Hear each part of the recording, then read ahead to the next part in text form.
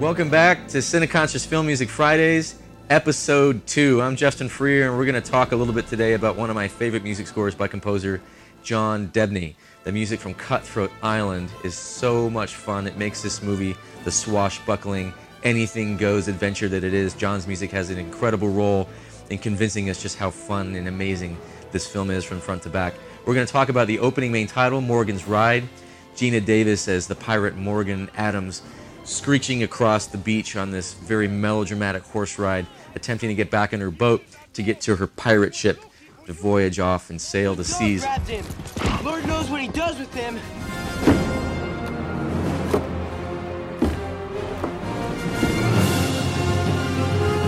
This is one of the most early scores, certainly one of the earliest large scores by composer John Debney, and what an incredible gift he gave us through these giant sounds of brass and strings and woodwinds, and of course the live choir component, which kind of gives an element to the film of size and scope that perhaps without we might not have.